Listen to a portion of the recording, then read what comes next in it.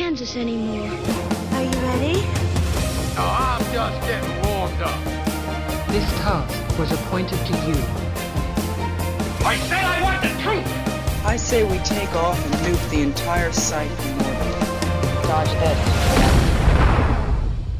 I'm Catherine, and today I'm joined by one of our compliance officers, Debbie, to discuss 90s teen drama Buffy the Vampire Slayer, and also its latest spin-off series, Angel. Welcome to the podcast, Debbie. Thanks very much, Catherine. So at the end of 2017, we had a request from a listener for the podcast about Buffy the Vampire Slayer and the spin-off, Angel. The request was from Luke, and he said, "Can we please have a podcast about Angel and why it received a higher classification than the sister show Buffy the Vampire Slayer?" So before we wade in and start talking all about Buffy, for anyone that hasn't seen Buffy, the TV series, or Angel, what are they about? So, Buffy the Vampire Slayer, the series from 1997, it's about a high school student called Buffy Summers who is destined to fight evil in the form of vampires and demons. She has to juggle this along with schoolwork and normal teenage things like friends and family and boyfriends. And speaking of boyfriends, Angel is her first love. He's in the first 3 seasons of Buffy. He goes to LA at the end of season 3 and starts his own spin-off series called Angel. As you do. As you do. So in the Angel series, Angel helps people with supernatural related issues. So he's like a supernatural PI. Exactly, that's it. He is a PI, and he assembles a team, some of whom are demons and other kind of demon fighters. In the meantime, is seeking his own redemption for the many past vampire-related sins. So moving on to Luke's questions about what the classifications were for both these series.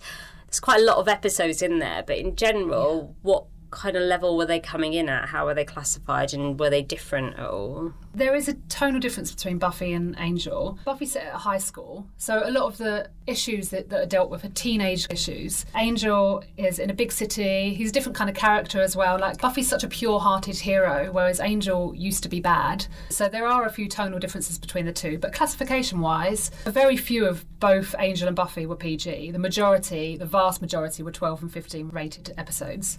To answer Luke's question, there is one episode of Angel that was rated 18, so I'll talk about that as well as the 12 and 15 rated episodes. So the sort of classification issues in both series, are they quite similar in terms of things like violence and language and stuff like that? So violence is one of the main classification issues associated with both Buffy and Angel. They're both demon fighters. That usually entails using wooden stakes, swords, arrows, axes, or just their fists to fight evil. So in terms of classification, violence in a fantasy or comic context can register as slightly less strongly. So sometimes that could mean a lower rating, such as a 12. There's a 12-rated episode of Buffy called Halloween. And I just think this is like your standard episodic style from the early days. In the episode, it's Halloween, and Buffy and friends put on these costumes from a new costume shop in town. And they basically become their costumes. For example, Willow wears a white sheet, and she actually becomes a ghost in real life because of a spell that's been cast on them. And Buffy becomes this really pathetic 19th century lady who keeps swooning and fainting and doesn't have her powers anymore. I remember this episode.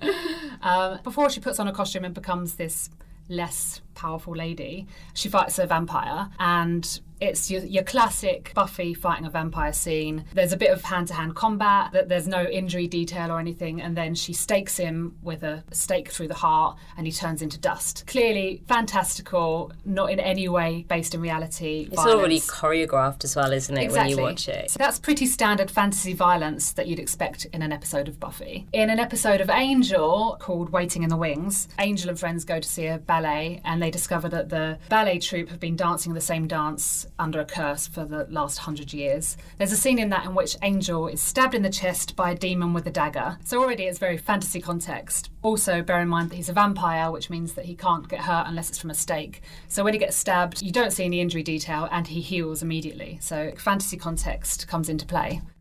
So when we talk about violence with a certain context, obviously Angel and Buffy are both fantasies, so what made some of the violence, even in that fantasy context, go up to the 15 level? Yeah. So I'll talk about an episode of Angel called The Thin Deadline, which is rated 15 for strong violence. In the episode, Angel and friends come up against these zombie policeman. So yeah, it does again have the fantastical context, but the violence that occurs includes people being shot with bloody detail and people being hit with truncheons. So it feels a lot more violence that's based in reality. It's that like crunchy violence that Exactly. can sometimes go out of 12 and just feels Yeah. a bit more realistic, doesn't Yeah, it? with realistic weapons like guns and truncheons. And also that weird thing of them being policemen and that confusion in that episode Yeah. when the characters are like, go to the police for help and Yeah. suddenly the police are attacking them. There's that trust, It's and then unsettling. it turns on them. And also with the theme of police brutality as well, the whole thing registered as a bit more strong than a 12-level episode, so it was rated 15.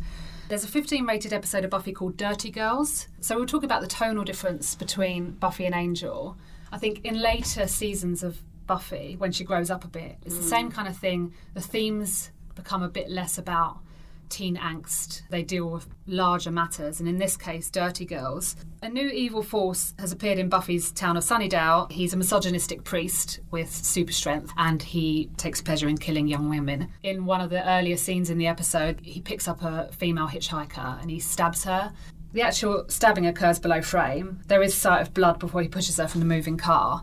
Sometimes when classifying violence, we do take into account power imbalance. So later he grabs a girl's arm, bends it till the bone breaks, and then breaks another young woman's neck. A lot of this is done impressionistically or achieved with sound effects. However, there's still sight of blood, and the various ways he hurts people just makes the violence a bit more detailed. So on the whole, it registered as stronger than your standard episode of monster fighting fun. And you also actually mentioned that one episode of Angel went to 18. What were the issues involved in that? There was an episode of Angel called 5x5, a dodgy law firm that features quite a lot in the later episodes of Angel, called Wolfram and Hart. They contract a rogue vampire slayer called Faith to kill Angel. Faith tries to get to Angel through his friends, one of them being Wesley, someone who she already had beef with. So Buffy and Angel were rated over 10 years ago before our current classification guidelines, but I'll still mention that the current guidelines state that at 15, strong sadistic violence is unlikely to be acceptable. And when classifying, we take into account whether characters take pleasure in pain or humiliation. Now, Faith gags Wesley, she ties him up and cuts him with glass. You don't see the actual glass on the skin, but you see the bloody results. She also threatens repeatedly to burn him with an aerosol spray that she lights. Now, this brings up another classification issue, which is imitable behaviour in the depiction of an easily accessible weapon. So this, combined with the sadistic violence, brought the episode to 18. That seems sensible. I can imagine that being quite a easily imitable technique for teenagers. Yeah. That Wesley character, he's human as well, isn't he? Rather than being Yeah, a so again, there's supernatural that power character. imbalance. She has super strength, and he, as you say, is He's human. the nerdy one that always seems something bad always seems to happen to him. Something bad does always happen to him, but he does toughen up. He gets quite hardcore, actually, as a demon fighter. He becomes less of a joke as it goes on.